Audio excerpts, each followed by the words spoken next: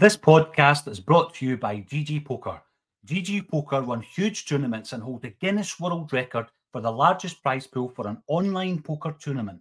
As the world's biggest online poker room, GG Poker are making poker fun again. GG Poker offers exciting game formats and software features that aren't available anywhere else. So why play anywhere else? Plus, if you're new to GG Poker, get £60 free play when you make your first deposit of £10 or more. Players must be 18 plus. Full terms and conditions apply. Please see ggpoker.co.uk for details. BeGambleAware.org. Please play responsibly. This podcast is part of the Sports Social Podcast Network. This podcast is part of the Sports Social Podcast Network. This podcast is part of the Sports Social Podcast Network. This podcast is part of the Sports Social Podcast Network. This podcast is part of the Sports Social Podcast Network. This podcast is part of the Sports Social Podcast Network. This podcast is part of the Sports Social Podcast Network. It's The Marketer's Report. This week, Patrizia Spagnoletto, Global Chief Marketing Officer, Direct-to-Consumer for Warner Brothers Discovery, weighs in on the difficult task of building and retaining consumer trust. Trust is a really hard thing to build and a really easy thing to destroy, and we have to be very respectful about that. Our partnership with iHeart has really helped us build that trust and that relationship with the on-air talent. The best thing for us to do is to build a relationship with our consumers. And if those consumers have a relationship with the DJs that are on air, then we want to build on that. House of the Dragon, which was one of our most successful, if not the most successful campaign we've ever done for a show, audio was a core part of that. As the #1 audio company, iHeartMedia gives you access to all. Every audience, live conversations, trusted influencers, and the insights and data you need to grow. Not just a media company, iHeartMedia is your access company. Go to iHeartResults.com for more.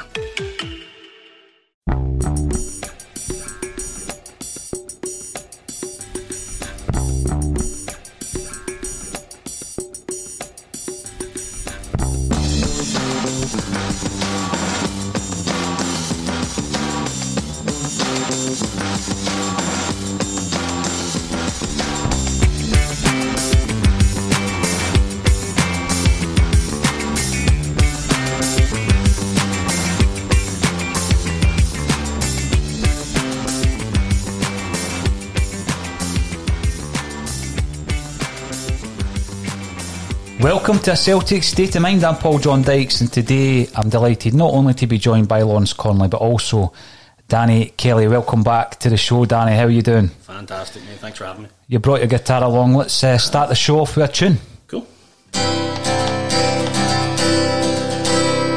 This land is your land, this land is my land. From the Northern Highlands to the Western Islands, from the hills of Kerry to the streets of Freedery, this land was made for you and me. As I went walking by Shannon Water, hand in hand with my little daughter, heard the church bells ringing, heard the children singing. This land was made for you and me. This land is your land, this land is my land. From the Northern Highlands, oh, to the Western Islands, from the hills of Kerry to the streets of Freedery, this land was made for you and me. We climbed a mountain by the crystal fountain, and we heard the waves roar by the rocky seashore.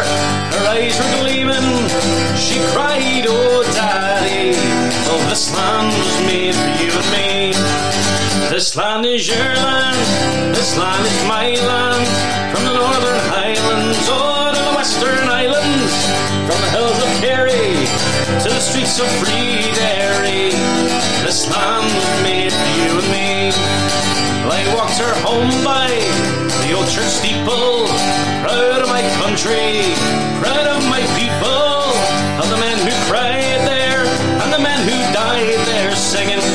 This land was made for you and me.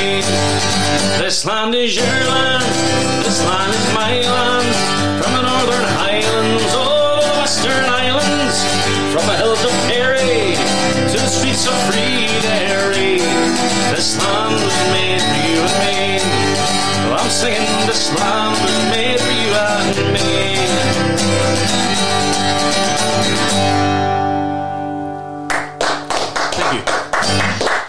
Some start to the show. Brilliant, Danny. And if you want to get some merchandise, Danny Kelly merchandise, please visit the website at the address along your ticker tape. There is a 10% discount for fans of A Celtic State of Mind. The promo code is AXOM. So thank you very much for that, Danny. So how have you been since the last time you've been on the show? Very well, yes. I can't say I'm enjoying the football at the minute, but I enjoyed the last game very much. We're into the final, so I'm happy with that. Europe, not too well against AC. Loved the game against Lille. The first half was absolutely spectacular. I mean, yeah, life's good, getting on with it. Good. I'm glad to hear that, Danny, because I know that, you know, the world of live entertainment has been hammered more than probably any other sector. And it's a shame where you see people whose life depend on performing live getting told to go away and retrain. Yep. Go and find a job somewhere else. I mean, that's horrific to be told that. I mean, there seems to be no support package for the industry you're involved in. No. We were told that there would be. We were told there was going to be a bursary fund basically getting doled out to all musicians. And I know some musicians did get some sort of fund based off their kind of tax records and stuff like that. But, I mean, in the life of a musician, you know, 1 month you might have 5 gigs, the next month you might have 1. So there's no way to base that. And the government have screwed over so many performers, not just musicians. There's people who run cabaret shows, there's artists, there's, you know, all types of performers, and everyone's been left in the dark completely. And I mean, I've taken a aggressive approach on Twitter towards members of the government to ask where this money has gone, because it doesn't seem like it's going to appear anywhere.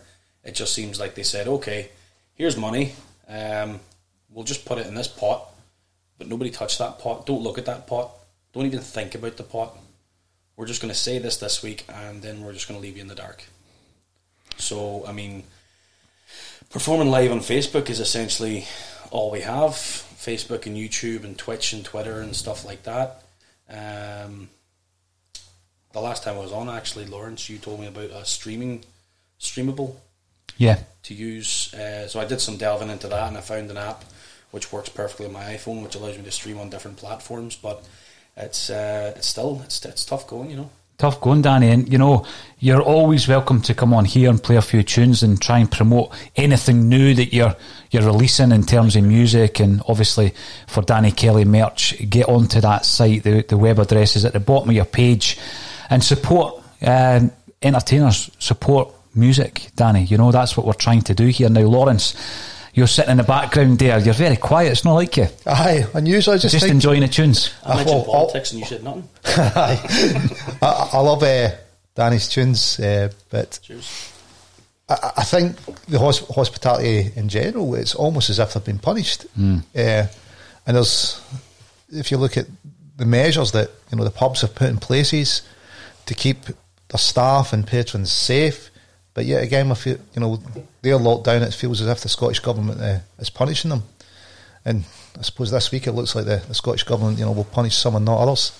Which remains to be seen, but it certainly appears to be the way. Well, let's talk about that, Lawrence, because we had a wee chat before we came on live, all around the punishment or otherwise of breaches of COVID rules. And let's talk about what we call the small bubble of Scottish football and some of the examples that we've had so far, the much publicised situation involving Bolingoli when it comes to Celtic, and obviously what happened to the club and to the individual. And then yesterday there was breaking news when we were live on A Celtic State of Mind that there had been breaches involving 2 players from Ibrox. So what's your thoughts on the way that this is being managed? Well, it seemed to be stage managed the way the news broke, didn't it? You know, Rangers released a statement, police released a statement, Scottish Government released a statement. Nothing, more or less, nothing to see here. I think it's Rangers, is it their 4th breach? You know, you'd Bale and Gerrard sharing a car, you'd deciding to play the friendly before the results were back from coronavirus tests. UEFA had to find them over their breaches at the Gala game, and now this is their 4th breach. And it would appear that there's nothing to see here. The Scottish Football Joint Response Group, Celtic's breach was Bolingoli, and I think Aberdeen get dragged into that punishment, you know, because their breach had been prior to Bolingoli, had broken. And and there was a rush to punish Celtic, an indecent rush. What do you think, though, when something like that happens, Lawrence? You are waiting for a bit of action, a bit of proactive action on the part of the club, surely. I mean, it doesn't have to be something that you're coming out publicly to slate any decisions, but you would hope that in the background discussions are being had in relation to that, the disparity, if indeed nothing is done to the club or the players. All we're looking for is fairness, isn't it? You know, you had Nicola Sturgeon on talking about the fairness of the furlough scheme automatically kicking in England and Scotland, all have their things. You know, fairness transcends all things, doesn't it? You know, we've got it. Everyone's born with an innate sense of what's fair and what's unfair. We're only looking to be treated fairly, and right now it would appear it's, you know, not only do the football authorities appear to govern Rangers to a different standard. You know, in relation to 5-way agreement, you know, Rangers challenged at court. We know the SFA, you know, are bound, or don't seem to have the power to, under that agreement, to punish Rangers. And now the Scottish Government seems to be thinking, well, yeah, punish Celtic, but Rangers, you know, commendable. Was it commendable they used describing their actions? They commended them. Instead of saying, while they done the right thing, they should still be facing investigation and punishment for it. Which, there was no doubt in my mind, the minute it came out about Bolingoli, that the SFA, the SNP, and everybody else would be looking into it straight away. But now the government have come out and said they commend Rangers. Yeah, big difference. It's night and day. It is, it certainly is. And we thought we would get off to a cracking start with Danny playing some tunes, which was tremendous, and we've spoken a wee bit about politics as well. Yesterday we had Kevin Graham in the studio, and we are currently trying to upload a video that Kevin recorded yesterday as a tribute to Charlie Gallagher, who turns 80 today. So we will see if that upload is successful during the broadcast. If it isn't, we will put it out as a separate video on YouTube directly after the broadcast. But it is one to savour. It's a classic from Kevin Graham, from the pen of Kevin Graham, and it's a tribute to Charlie Gallagher. How important, when you think back, Lawrence, when you think back to his part in Jock Stein's revolution, how important was Charlie? He was a player that Stein turned to for magic as well as Johnson, wasn't it? A bit of magic. His corner kicks are legendary onto Billy's head. So, yeah, it wouldn't have happened without him, would it? You know, it was the amount of goals he set up from the set pieces, brilliant feet. You know, he's an integral part. I think a lot of the players suffer from people only focusing on the players that played in the game. You know, that played in the final. Mm-hmm. But you can't forget Big John Fallon, the substitute goalie. He's got the winner's medal. You see him in that famous picture, Lawrence, at full time, you know, where everybody just leaps from the bench. Victory. Well, of course, the one person missing is Jock Stein, because he went for a walk just before the final whistle. But you see Sean Fallon nearly mocking, I think, the Docks there, Benny Rooney and Bob Rooney, and also John Fallon. Famous image, beautiful image. But you're right, you know, John Hughes has got to be remembered, Joe McBride, Charlie Gallagher. You've got to remember these people, and Willie O'Neill as well, who, you know, they contributed to that phenomenal achievement. Now, the video of Kevin Graham reciting his new poem on Charlie will be uploaded to YouTube, because it's taken a wee while longer than expected when we're running the broadcast with two cameras. So, something to look forward to. But yeah, we can't forget people like Charlie. Happy 80th birthday, and what a lovely fella as well, Danny, when you see him, you know, representing Celtic, you know, right up to the present day. Absolutely. It is, as you said, it's one of those names that he wasn't in the final. And a lot of people seem to forget. You know, they think of the 11 men, and you know, I've met John Fallon several times. What a lovely, lovely guy. I've actually never had the pleasure of meeting Charlie, but just let me touch on the fact John Fallon was there in Lisbon, and every time you think of that team, the Lisbon Lions, you know, people don't initially. John Fallon doesn't roll off the tongue, and I think that's a crime. You know. Funnily enough, there is actually Danbury Mint have done a collection of the carat. I don't know if it's like 22 karat gold or whatever it is, badges, but I actually got Charlie Gallagher recently. So he's right in my collection. He's one of the first. You get Billy McNeil as your first, obviously Caesar is your first, but then Charlie comes into it, and it comes along with I think it's a game. Was it the Ludogorets? Was that? Did we play Ludogorets? In the run to the final? Yeah. Vojvodina was the game. Yeah, Vojvodina. And Charlie scored in that game, did he not? He took the decisive corner. That's right. Yep. And I reckon that was the toughest game all season, Danny. When you talk to the surviving Lions, that was the game that they actually thought, it was touch and go. It was on a knife edge. Charlie Gallagher crosses it in for Big Billy.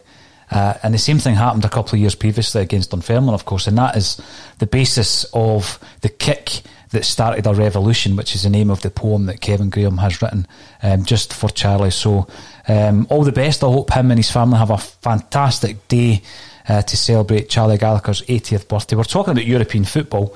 Let's have a look ahead to Thursday then. We've had a couple of weeks of it, Danny. I mean, team has come in under some amount of criticism. We then go out against Lille.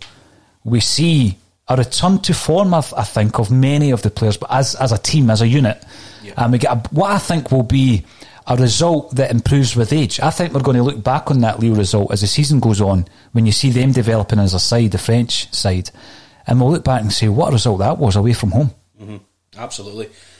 The deciding factor for me, and I said this in the car on the way over, the deciding person on that team for me is Bain. Mm-hmm. The way that he holds his back line and the way that he is not afraid to scream at them. Barkas came into that team. Don't get me wrong, Barkas still has time to prove himself, but for me, Bain is our number one, because he's been there when we needed him, when the chips were down, and he had to go in and debut against that mob, and we won it 3-2. Mm-hmm. Don't get me wrong, obviously, to concede 2 goals in your debut game, it's nothing noteworthy, but the man has a treble under his belt. So when he is in that net, he's commanding respect the second his name goes on that team sheet. Yeah. Whereas I think a lot of people turn around and look at Barkas and go, well, you haven't been here. You haven't been through the crap the rest of us have been through. Whereas Bain has, and he's he plays for that jersey. And I think that he commanded the back line in the first half against Lille phenomenally. Mm-hmm. The second half, legs were getting tired. People were burning out. I thought Incham should have been off after 55 minutes because he was dead in the water. And one of his passes... As the #1 audio company, iHeartMedia gives you access to all. Every audience, live conversations, trusted influencers, and the insights and data you need to grow. iHeartMedia is your access company. Go to iHeartResults.com for more. As the #1 audio company, iHeartMedia gives you access to all. Every audience, live conversations, trusted influencers, and the insights and data you need to grow. iHeartMedia is your access company. Go to iHeartResults.com for more. Went astray and led, I think, if I'm recalling correctly, it led to the first goal, which then seemed to start weighing down on the team. And it's the thing of, if you're 2-0 up, that's fantastic. They weren't pushing for 3 enough, and Lille just managed to find a way back into it. Fair enough, we still drew. And, if we get 2 good results against Sparta Prague and then get a win against Lille at home, happy days, we'll be through the next round. But I'm just putting my hands up now and saying I actually don't give a crap about the European football. I was going to ask. I just want us to go for another treble. I was going to ask you, Danny, because that's the big conversational point. I had a similar discussion last week with Jim Orr, and Jim is of the same opinion as yourself. He wants to focus on a domestic. He wants to focus on the 10 in a row. Mm-hmm. Obviously, we're progressing. I'll talk to you about us progressing against Aberdeen to the final. That it's quite incredible when you think about it. 4 trebles in a row.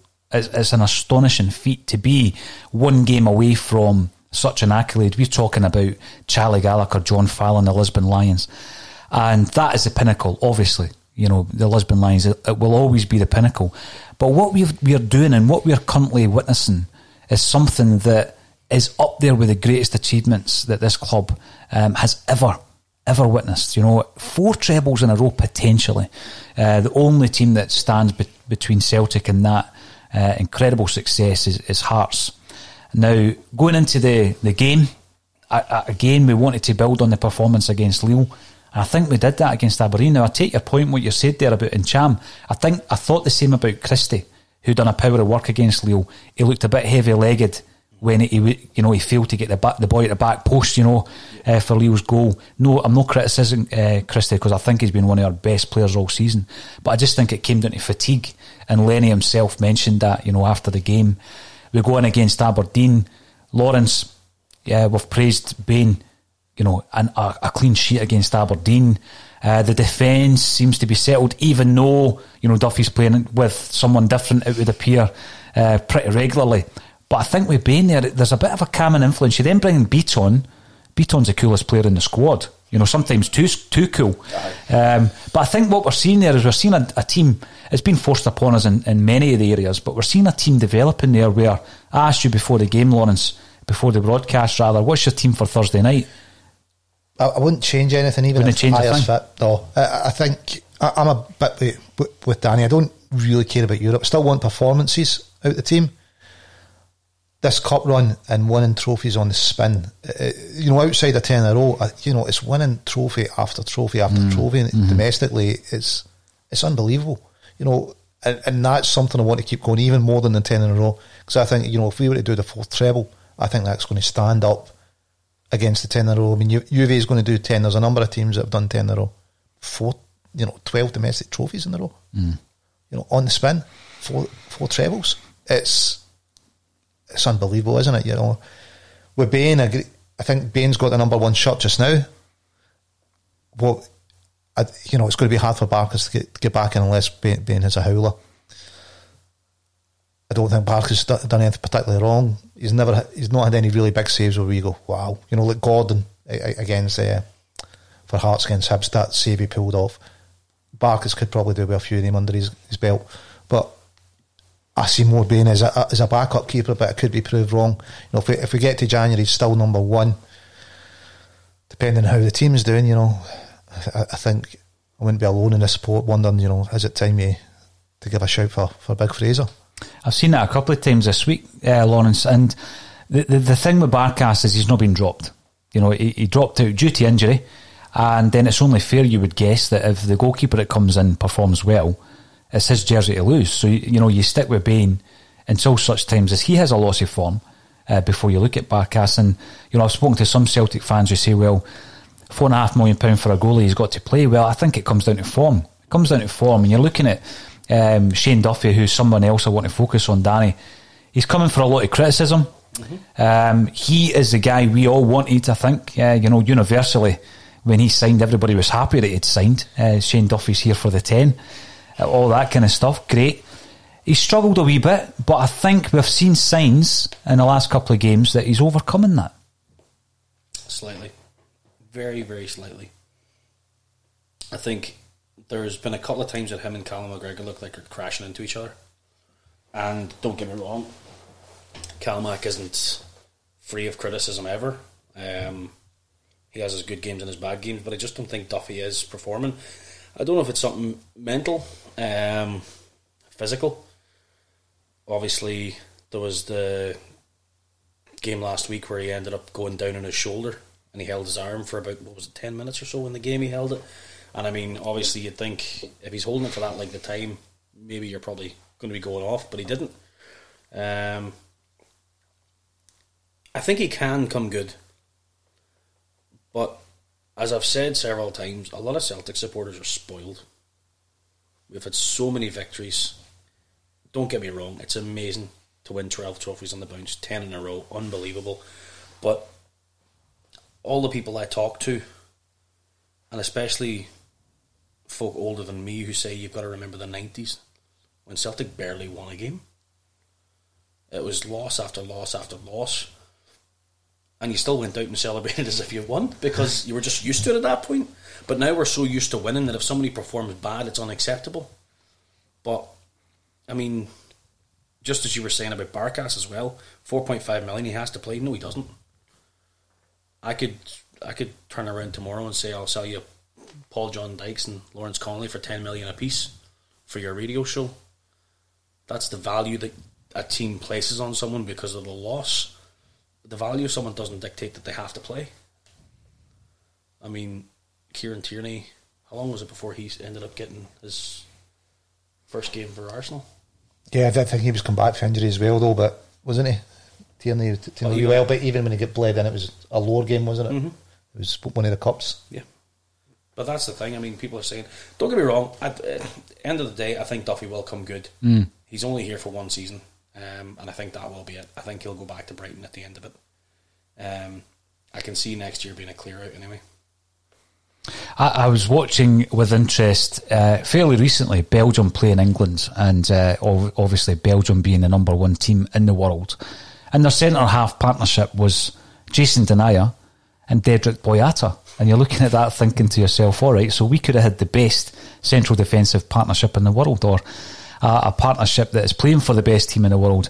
And I think, it's a area of the pitch that over the years we have struggled from time to time to find that blend, to find that partnership. And it's a discussion we've had quite a few times on this podcast where, as much as they were unfancied at times, Gordon Strachan found a partnership in Stephen McManus and Gary Caldwell. Now, we went out and beat teams like AC Milan and so forth, and we won doubles, etc. And we got to the last 16 in the Champions League with that partnership. I think there was a period after that. Mowbray came in, tore that partnership up. Took us a while to find a partnership, and then we got one with I think Virgil van Dijk and Denayer, who I rated them very, very highly as a partnership. Lawrence, a lot of people used to say to me, Van Dijk makes Denayer look good, but I think when you look at the way Denayer's progressed in the game, he's a player in his own right. And now we find ourselves again looking at the situation where we're trying to find a defensive partnership. Do we have one long term in Julian and Ayer? Or will we even get the chance to see that with, some of the European teams that are looking at the likes of Ayer? I mean, do we have, who is your best two? Who's your best partnership at centre-half? It's a struggle just now to say who's going to be best. You'd have thought, there's a shout for Julian and Ayer, but, we get a clean sheet there with Duffy and Beaton. I think it's going to be one of those, it's test it out, see how the team performs. I don't, if Ayer's fit, I wouldn't let him walk back into the team. You want a settled back line, don't you? We need to start putting together a run of, we've had some performances that are on the up. Now we need to start putting together a run of victories. I wouldn't be changing it. Ayer's, he's a class player. I think along with Duffy, he'll only be here for, till the end of this season. I think Beaton will stick with us. What next year is going to look like in football, who knows, with COVID and where income's going to come from. So it's who you're going to be able to afford. Young Welsh looked good when he's come through, so there's hope there for the future. But we don't have the options of getting what would be a best on, do we? I think just now at centre half it's been who's fit.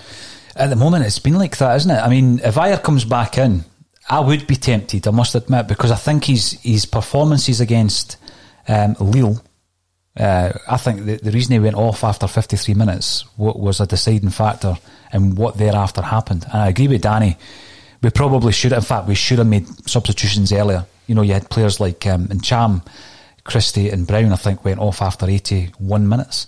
That was 20 minutes too late for me. We should have made these substitutions earlier. But the deciding factor for me was Ayer's departure. I think he's been our best defender over the piece this season. Does he go right back in, or are you going to try and look for that continuity in the defence? It's a decision to be made. I think sometimes I try and think to myself, it's not about what I would do. What do you think Neil Lennon's going to do? Well, I think he'll bring Ayer back in if he's fit to partner Duffy. I think that's his first two. That's his first two picks, I think. So that'll be an interesting one. Other than that, is there any other changes, Danny, that you would make for the team on Thursday night?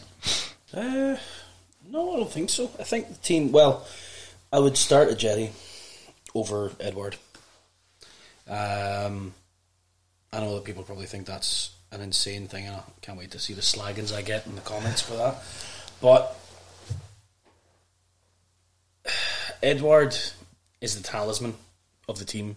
He's the big name. He's the big draw. Every defender wants to mark him.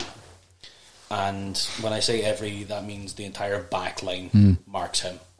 Whereas Ajeti is seen as being good. He's a good finisher, but defenders aren't as quick to swarm on him. And I think at the early stage of the game, it's best to have him on, because he'll be able to break down defences a bit faster. El Yunusi will be able to use Ajeti the way they did against Lille, which was absolutely phenomenal. The passing there was just second to none.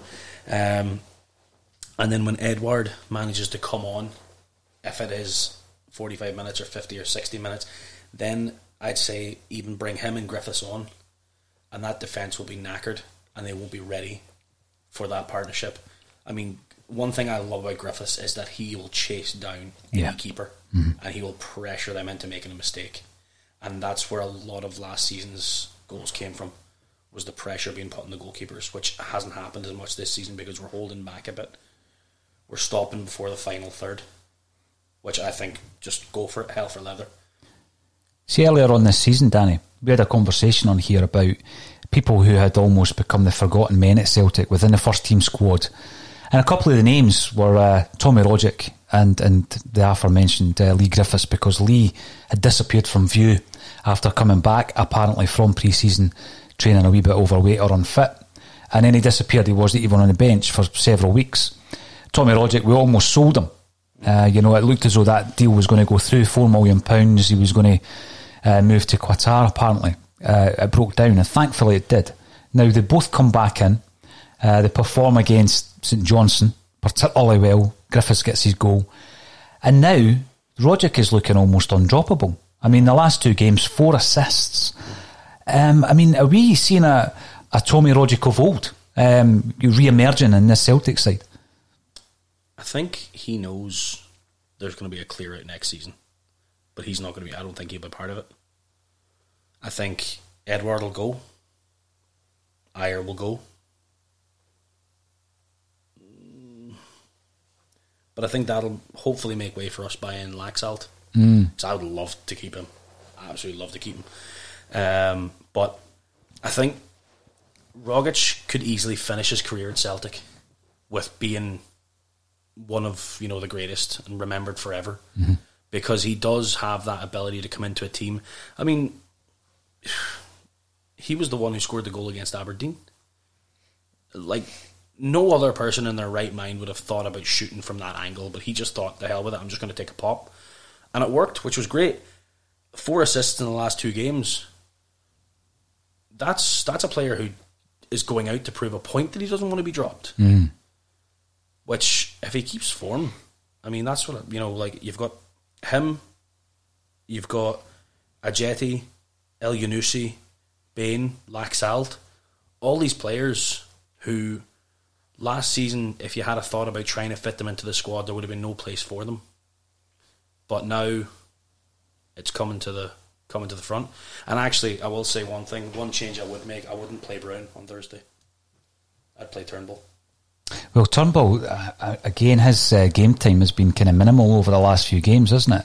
I mean, Lawrence, a player you and I have spoken about that Danny mentioned there, El Yunusi, we were trying to figure out what his best position was, and then in the last couple of games, again, he's one of the guys that stood out. I mean, is he being rejuvenated by Laxalt behind him? Because his performances have been tremendous behind El Yunusi, and I think it's maybe fed off of those performances. Yeah, it's partnerships looking after that side of the park. We've got Christian Frimpong working it well on the right. It looks like Diego and El Yunusi are going to work well. Obviously, El Yunusi knows Ajeti from their time at Ball together, so there's going to be an understanding that's already there. But I think it's getting the individuals that are starting to perform as a team all over the park now for us, isn't it? And it's whether they've got a point to prove. Like Tom coming back in, he's almost out the door. Whether Scott Bain wants to make that jersey is number one. Lenny says there's been a change in his attitude even before the performance. Yeah. You've got young Welsh who's come in, not let it settle down. Maybe the players have just said, look, we're coming in for a lot of flack here that we think is unfair and undeserved, and the manager's coming in for a lot of flack that he thinks unfair and undeserved. Maybe the siege mentality is there, and it's Lenny's getting them, into a band of brothers again, and hopefully, we can see performances that don't lack the fight that some, or have certainly looked as if the performances have lacked fight at certain points during the season so far. Hopefully Lenny's got that commitment out of them when they're on the park that they're going to give everything. One thing, sorry, I have to interrupt or disagree with, is Christie and Frimpong. During the Lille game, they didn't seem to know what the other one wanted to do. There was a lot of misplayed passes where we were giving the ball away and then it would be out for a throw-in to Lille, and it just seemed like it dragged the game down a bit. I think Christie and Frimpong, it's developing partnership. They'll play the riskier passes. Certainly Christie will play the riskier passes, which maybe not every player in the team is going to want to play. Well, under Brendan it was all about retain the ball, don't play the risky pass, move it about. I think Lenny wants to move them away from that to playing the riskier passes. Part of playing the riskier passes, they don't work as often. Frimpong's learning his position. I think, what happens to I don't see him as a right back. I don't see Frimpong as a right back, but the last couple of games he's looked good. For me, he's not right back, but I think he's good at right back. I would right wing back maybe, but right back I think, so far this season he's been caught high up the pitch. He's too far away from his centre halves. But then again, we say we need to give young players a chance. Where's player development? How do we develop them unless they make mistakes in games? That's where their experience comes from. And I guess if we're going to develop a young player like Frimpong, we need to understand he's going to have deficiencies that he's working on, and hopefully we see them improving over the season. And I think the last few games he's definitely improved, I think. When you mentioned there Turnbull for Brown, Danny, a lot of Celtic fans have been calling for Turnbull to come in, particularly when we weren't playing so well, maybe just for a change of approach. Do you think it's important more than anything to give Brown a bit of a breather from time to time, bring in Turnbull, or is it about a different approach? Because I think Turnbull will give us more of an offensive threat. I think it is. It's the fact that it's hard to say. Don't get me wrong, Brown has no problem taking on a player when he has the ball at his feet. He also has no problem tackling. But I think Turnbull's going to be younger, fitter, faster.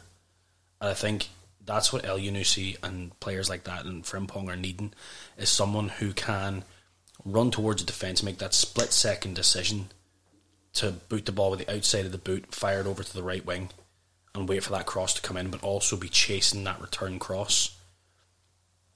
Brown is obviously a very good holding midfielder to drop back and make sure that he's there for the defensive actions as well, whereas I think Turnbull would have that speed to be in the box. If the ball breaks, he can get back. Don't get me wrong, I love Brown. Brown's, he's going to be a legend when he does eventually go. But yeah, I think it'd be better to give him a rest. And I think especially in the European games, which are a lot more demanding, because I think in the league, midfielders have a fear of Brown, whereas in Europe they don't as much, because they're coming up against these teams that just have pretty much psychotic players throughout their entire squad, and who'll tackle anybody and be happy to get red carded for it. But I think Turnbull would do very, very well in Europe if he was in. I'll be interested to see a wee bit more of him, Danny, for sure.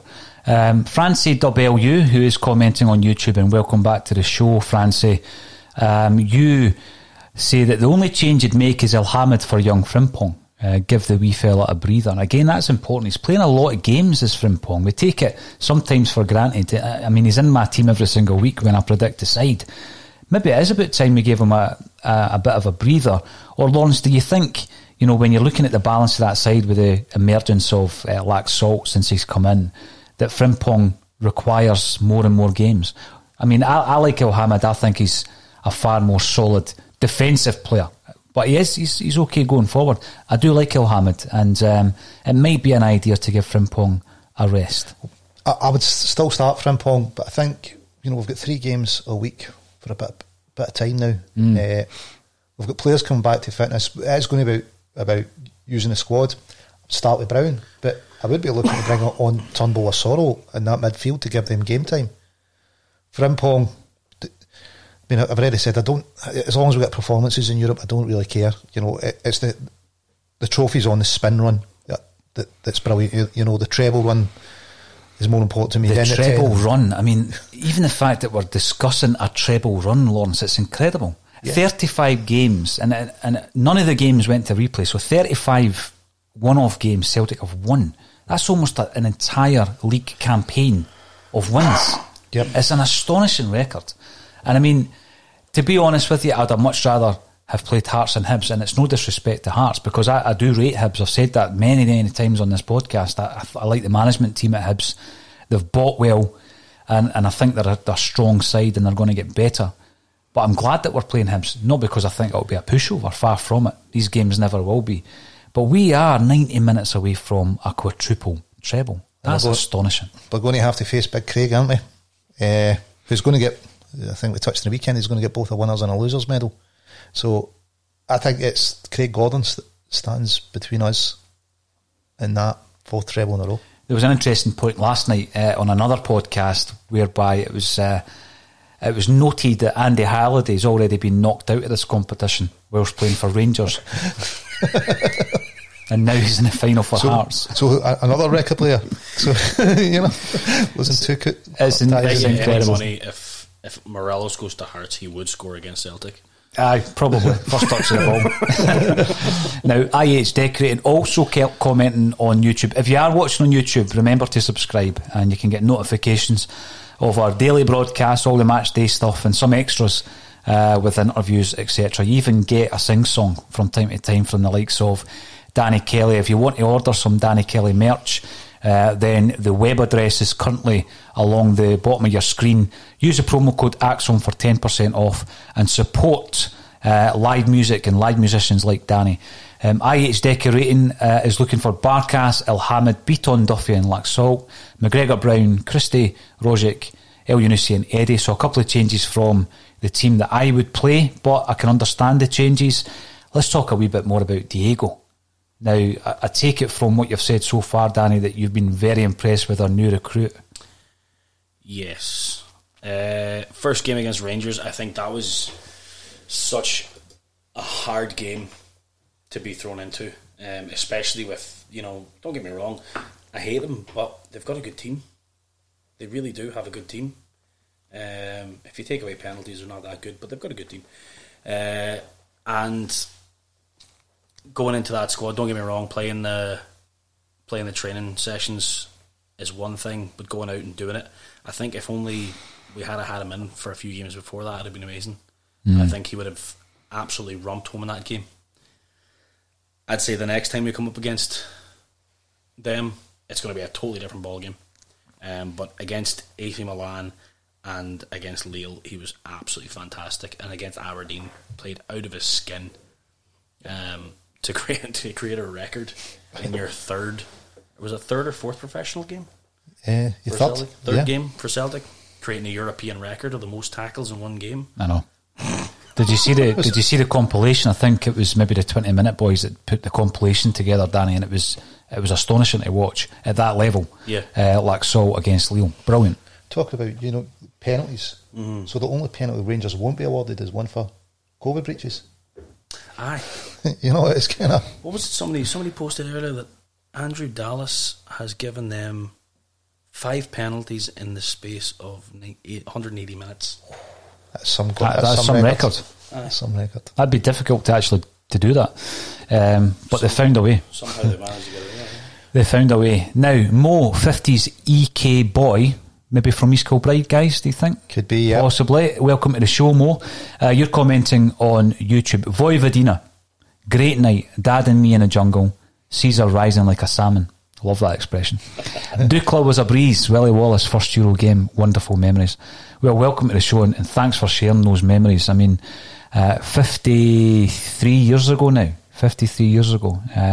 where Celtic conquered Europe, and you think about somebody like Charlie Gallagher, who would have been 27 at the time, or there or thereabouts, turning 80 today. So, have a great day with your family, Charlie. I don't think he watches a Celtic State of Mind, but I have met him a couple of times, and he's just a gentleman. You know, when you meet these people, and they're so humble, aren't they? It's incredible. People like Charlie and Big John. I love Big John as well, Danny, because he gives you a completely different take on the game. A very insightful take. And what he says to me the other day was that we need to be aware that some people are being a bit harsh on the Celtic goalies at the moment, and we need to be a little bit less harsh on the keepers. We have lost somebody who was an iconic figure at Celtic in Fraser Foster. Barkas has come in. It's going to be difficult for him to bed in to a new team, a new culture, and that mentality that you don't get at many other clubs where every game has to be won. Every game, Lawrence, every single game, be that in Europe or domestically. So Big John's message is lay off the goalies. Yeah, I think he's right. And it's not just every game, it's every goal or conceded is analysed to death. We should never lose a goal. It's, the expectation levels are unrealistic to an extent, aren't they? Never lose a goal, never lose a game. There was this discussion over Lenny, back end of October, he's lost one league game and it was Celtic were a disaster at times, when you're reading kind of the stuff out there. But, the players are under a lot of pressure, but I suppose that's what happens when you're setting standards that haven't been set before. 4 trebles in a spin, possibly. It's just, the cup run, it's just, it's these guys to an extent that have set this expectation, and the expectations are off the back of how good they've been and how well the Celtic team been performing lately. I just think back to when Martin O'Neill won the treble, and the relevance of that, because it's at that point that the old heads in the Celtic View and all these different vehicles start talking about the last time we did that, under Jock Stein. And you think, wow, we're getting into a European final. Probably the one and only time I'll see it. That's what I'm thinking at the time, Lawrence, back in 2003. We win a treble. You think, wow, that's almost like once in a lifetime. And then, fast forward to where we are now, 4 trebles potentially on the bounce. And at the moment, we're actually still in all the domestic tournaments as well, so we could be even looking at 5. Am I just getting greedy? No, but it's, would you ever have thought, in the cup run, 35 cup games, 12 games, anything can happen. Dodgy penalty awarded against us, just the team not perform anything, but to keep that run going. And it's this group of players, by and large, that have set these expectation levels that we now have. See, when you're looking at the game against Hearts, we'll think forward a wee bit, because, it's only next month, isn't it? It's going to be 20. A December time,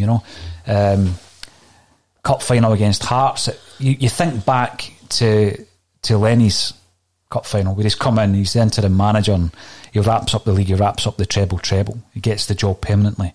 And I think back to that game there and how difficult that was, actually. We actually did need big performances for the likes of Edouard. I don't think we're playing a Hearts team that's going to be as strong as that.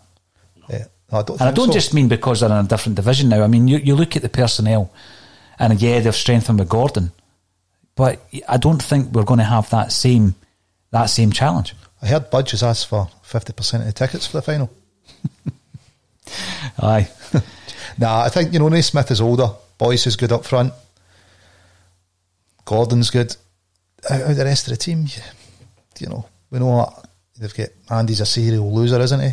So it's... Budge is a serial loser. Yeah, I think you're right. It shouldn't be as big a challenge. I think that the biggest challenge is going to be overcoming Craig Gordon. It could be one of those that he has just to...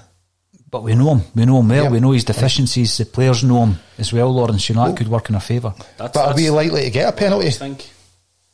Are we likely to get a penalty? Are you kidding? Well, you're just talking about Gordon's deficiencies. I was just saying, are we likely to get a penalty? All right. I think that's part of what I actually am looking forward to the most in the final, is the fact that you've got all these players who, in it, obviously, you're defining whether or not you get the number 1 jersey by your training performances and your first team performances.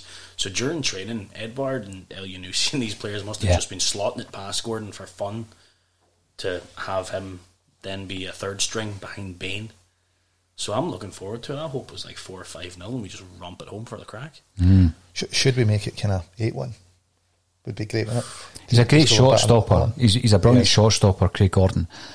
He's strong on his left, but not so strong on his right in terms of kicking.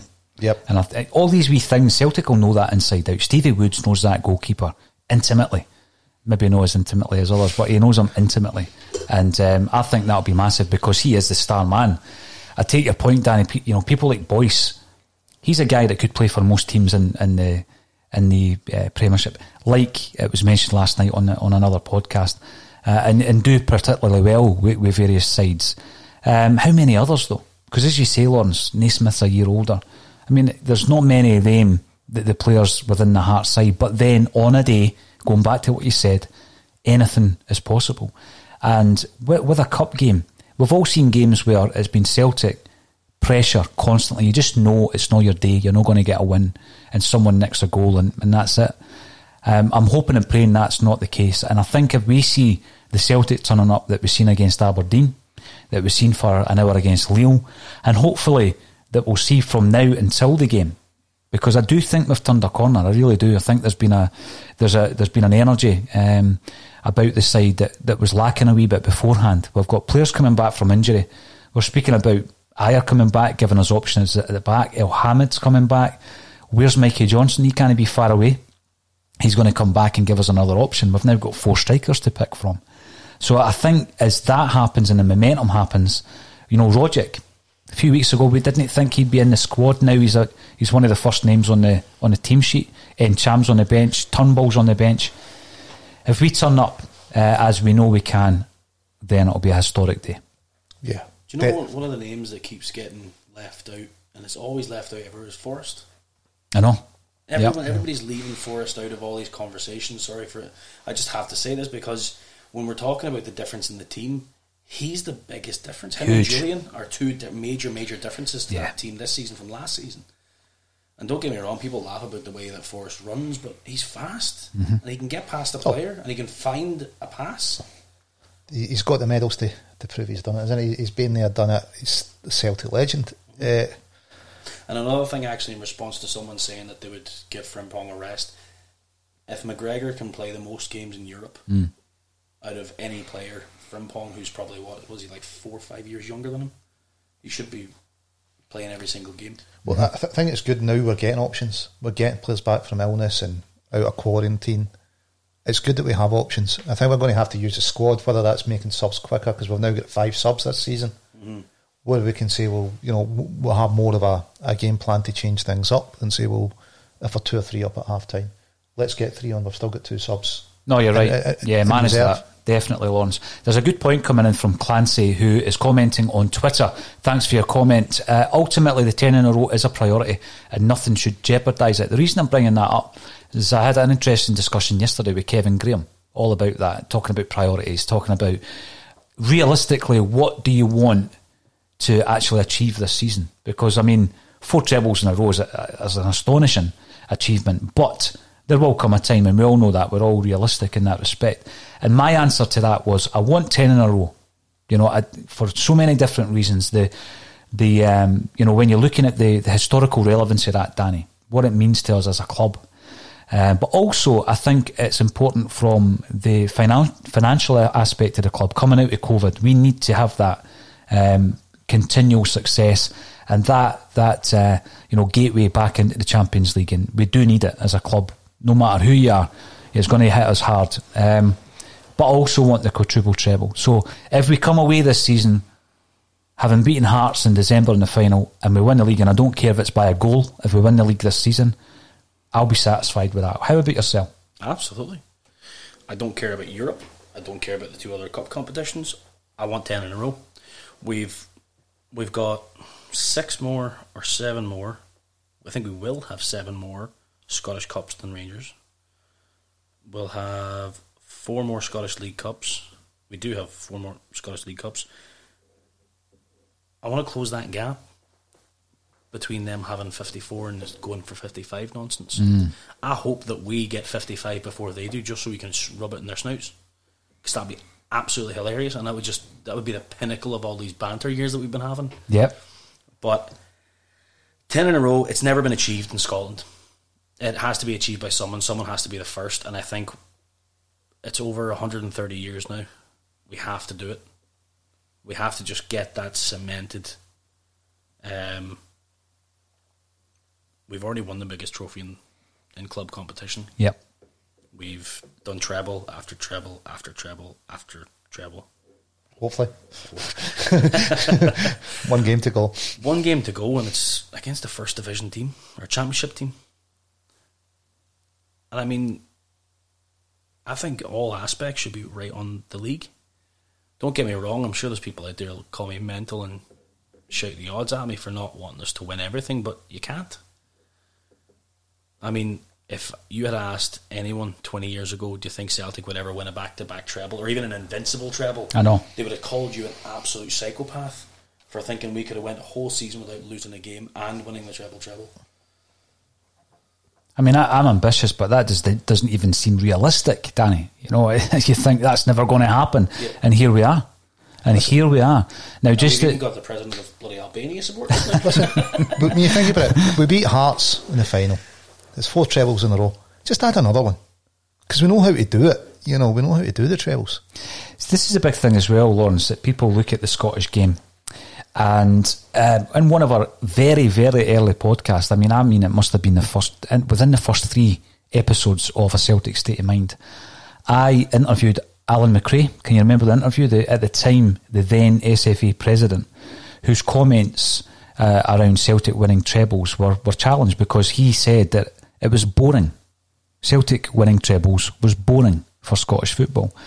Now, that for me it wasn't like a red rag to a bull. It just showed you the kind of nature of the Scottish game in terms of the highest echelons of those in authority, whereby they found it boring to award for merit, Lawrence. You know, it was merit. Yeah. You know, there was nothing put down. It was meritorial. There was nothing put down that allowed Celtic to win those trebles. They'd done it on merit, hard work, having the discipline and the better players and the better management team and the whole foundation of the club. Now, we're now looking at a situation where we've almost done it 4 times in a row. It's not going to get boring for anybody in this room or indeed who's joined us on this broadcast. But we should never, for a moment, underestimate what goes into winning a domestic treble. It's got to be, it's a world record. These guys are history makers on the treble alone. There's a few teams done 10 in a row, but back-to-back trebles, then another treble. We're now going for another, potentially a 5th one as well. It's just unbelievable stuff. I mean, this team should be, the treble run should be more publicised and more shouted about outside the Celtic circles, just for the sheer consistency. The sheer will to win they've shown in some games where maybe they haven't turned up, but we've still got through those cup games, we've still won. I don't know, somebody could probably do some kind of statistical calculation, maybe Alan Morrison, Celtic, by numbers, just on odds alone. 35. What would the odds have been? I know. What would the odds have been? It's astonishing, Lawrence. Now, I've been getting quite a few messages coming through, so thank you for everybody for identifying someone who probably shouldn't have been in the broadcast, Danny. We do get that from time to time. But they're normally weeded out very quickly by those who are listening, and they give us a wee heads up, so just to let you all know, they're now blocked. Now, Kevin Graham, who was in yesterday, mentions that the international break is coming up and Brown gets a rest during that. But I think what you're looking at really, Danny, is an opportunity where if you can rest Brown for a game like the game on Thursday night, then it's an opportunity to do that without him being dropped. It's not as though you're dropping him, is it? You're just resting him for a game here or there. I was surprised when he didn't make the starting lineup at Pittodrie, for example. I don't think that was the right game to rest him or drop him. No, definitely not. Those are 2 words that give me the absolute willies, man. International break.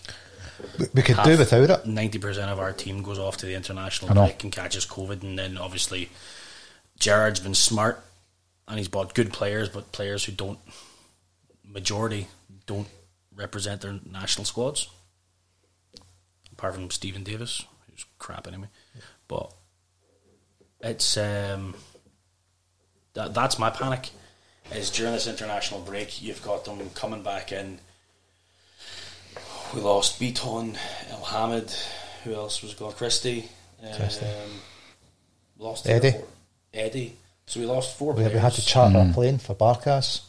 Aye. That's right. So 5 players potentially causing disruptions amongst the squad.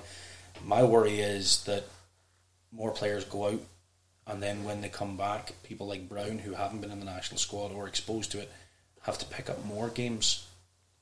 Good point. Yeah, you'll get a rest during the international break, but you'll probably get a phone call telling you, by the way, you're going to have to work twice as hard after this break because now we've lost 6-7 players. Exactly. There's in my opinion, international competition should just be completely stopped.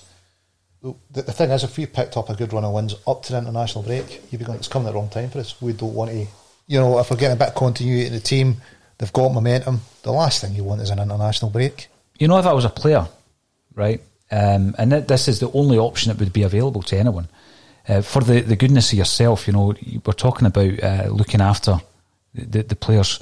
If someone gets the illness, which has been proved at Celtic, it's so possible for a fit athlete in their 20s to get this illness and for it to hit them hard, because Beaton and Elhamed have spoken about that. And what we need to look upon is a duty of care. So where does the duty of care lie? Well, does it lie with the club? Because the club can't pull players from international duty. That was made pretty clear when we started seeing the call-offs, the amount of cases regarding COVID. So does the duty of care lie with the SFA? And this is a big question. What if something happened with one of the players where they were affected, their health was affected in the long term because they were more or less selected, which meant the club was forced to send them to go and play an international game?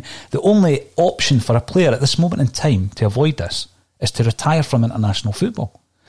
Because as you say, Danny, I agree with you. There should be absolutely no international football being played at this moment in time, and arguably no European competition should be getting played either. And I just think that we're going to be holding our breath. Like you say, you hear those two words, international break, and you think, oh no, what players, normally you're thinking what players are going to get injured. This is a much bigger worry. Which players are going to contract the virus and come back? And then how long are they going to be out for? But how is it going to affect that individual in the long term, not just in the short term where they might miss a couple of games? So if I was a player, I would be looking after my own interests in that respect, and I'd be very selfish. I'd just retire. Now, if they wanted to bring you back 6 months down the line or whatever, or whenever this is not going to be as big an issue as it is just now, then fine. If they didn't, then that speaks volumes anyway. But that's what I would be doing. I'd be retiring from the game. I wouldn't be travelling on international duty at this moment in time. It's not just the SFA. I mean, the other associations, we supplied the plane for Barkas. So how are the players getting there? They're not, they're using commercial flights. Yeah. If they really want to protect them in duty of care, could they not put on a flight for them if they're that important to go to? Charter a plane for them. But retiring's definitely one option, isn't it? And I don't think there would be a backlash, Lawrence. I don't think fans would say, oh, you should never play for your country again. We've seen that in the past where somebody maybe doesn't like the manager, or someone goes here, there and everywhere and is sitting on a bench, so they think, well, I'm not doing that. That's different. I think if you took a stand, you would actually be more respected for taking that stand. It's easy to retire and then come back, and Paul Scholes did it at Man United. Mm-hmm. Went away for Scott's 6 months. done it. Brownie's done it. Scott Brown done it. That's right. He did it international level, but I mean, Scholes did it at club level. Yep. Fergie wanted him back, he came back. Just like that. But I mean, that's the thing. If you were to turn around to anybody and say, listen, I don't feel comfortable doing this right now because of all the things going on in the world, if the national teams take umbrage with that, I think that most of that nation's people or fans of the team would still turn around and say, do you know what, we're happy enough for him to bow out because we're not getting to travel to games anyway. To be honest, I don't even know what competition these international games are for. It doesn't involve Celtic. What is this Nations League nonsense like? Doesn't involve Celtic, so Manchester's just kind of went. Yeah. So if it's Nations League or whatever it is, who cares? It's just friendlies. Can you win a treble in the Nations League? Listen, my priority is always Celtic when it comes to football, Lawrence. Absolutely. And we're talking about 4 trebles in a row. We're talking about 10 in a row. And nobody in the room's taking any of this for granted. I mean, what goes into that achievement is absolutely astonishing. But we're getting to that point of the show, Danny, where I'm going to be asking for predictions for Thursday night. You started off today's show with some superb tunage on your acoustic, and just a reminder to everybody who's tuning in, you can order Danny Kelly merch today with 10% off at dannykellymusic.bigcartel.com using the promo code AXON. So thank you for being a guest on the show once again, Danny, and you're welcome back anytime you want. Give us a prediction for Thursday night. 4-1. 4-1, excellent. I love that. positivity, and that's the only positive I want. Is that I said 6-0, it was 5-0. So you did, aye. So Ross County. Yeah. If I say 4-1, it'll be 3-1. Happy days. Aye, I'll take that. Lawrence. I'm going to go 3-0. Not having seen Sparta, I think, but they've not played in a while. That they've been, releasing press and that. I think we're performing as a team. I think Lenny will get us into an early 2-0 lead by half time, but this time we'll come out at a few changes and add a third in the second half. I'm going to go 1-0 myself, and I just think that building on the last two performances, we will get a result. We will get a positive result. But every time I go for a heavy victory, like a 5 or a 6, we end up getting beat, Danny, so I'm not going to do that. 1-0 for me. Now, thanks everybody for tuning in. It's been an absolute pleasure. We will get Kevin Graham's Charlie Gallagher tribute poem up very, very soon. If I can manage to do it in a broadcast, I'll come back on. But either way, it will end up on YouTube. All that's left for me to say today is Danny Kelly, Lawrence Connolly, thank you again for joining me on A Celtic State of Mind.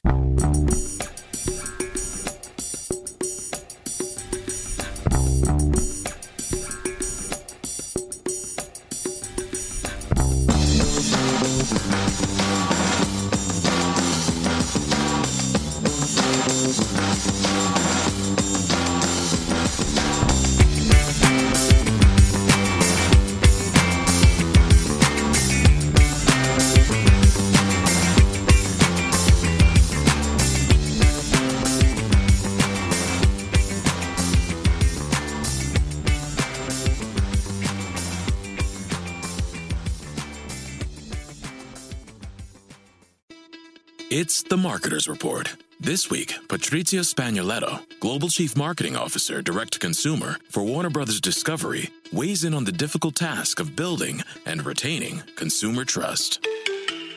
Trust is a really hard thing to build and a really easy thing to destroy, and we have to be very respectful about that. Our partnership with iHeart has really helped us build that trust and that relationship with the on-air talent. The best thing for us to do is to build a relationship with our consumers. And if those consumers have a relationship with the DJs that are on air, then we want to build on that. House of the Dragon, which was one of our most successful, if not the most successful campaign we've ever done for a show, audio was a core part of that.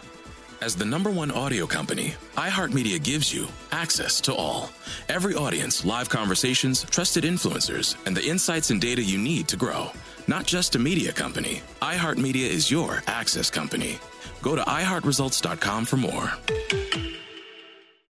Sports Social Podcast Network. Sports Social Podcast Network. Sports Social Podcast Network. Sports Social Podcast Network. Sports Social Podcast Network. Sports Social Podcast Network. Sports Social Podcast Network. Sports Social Podcast Network.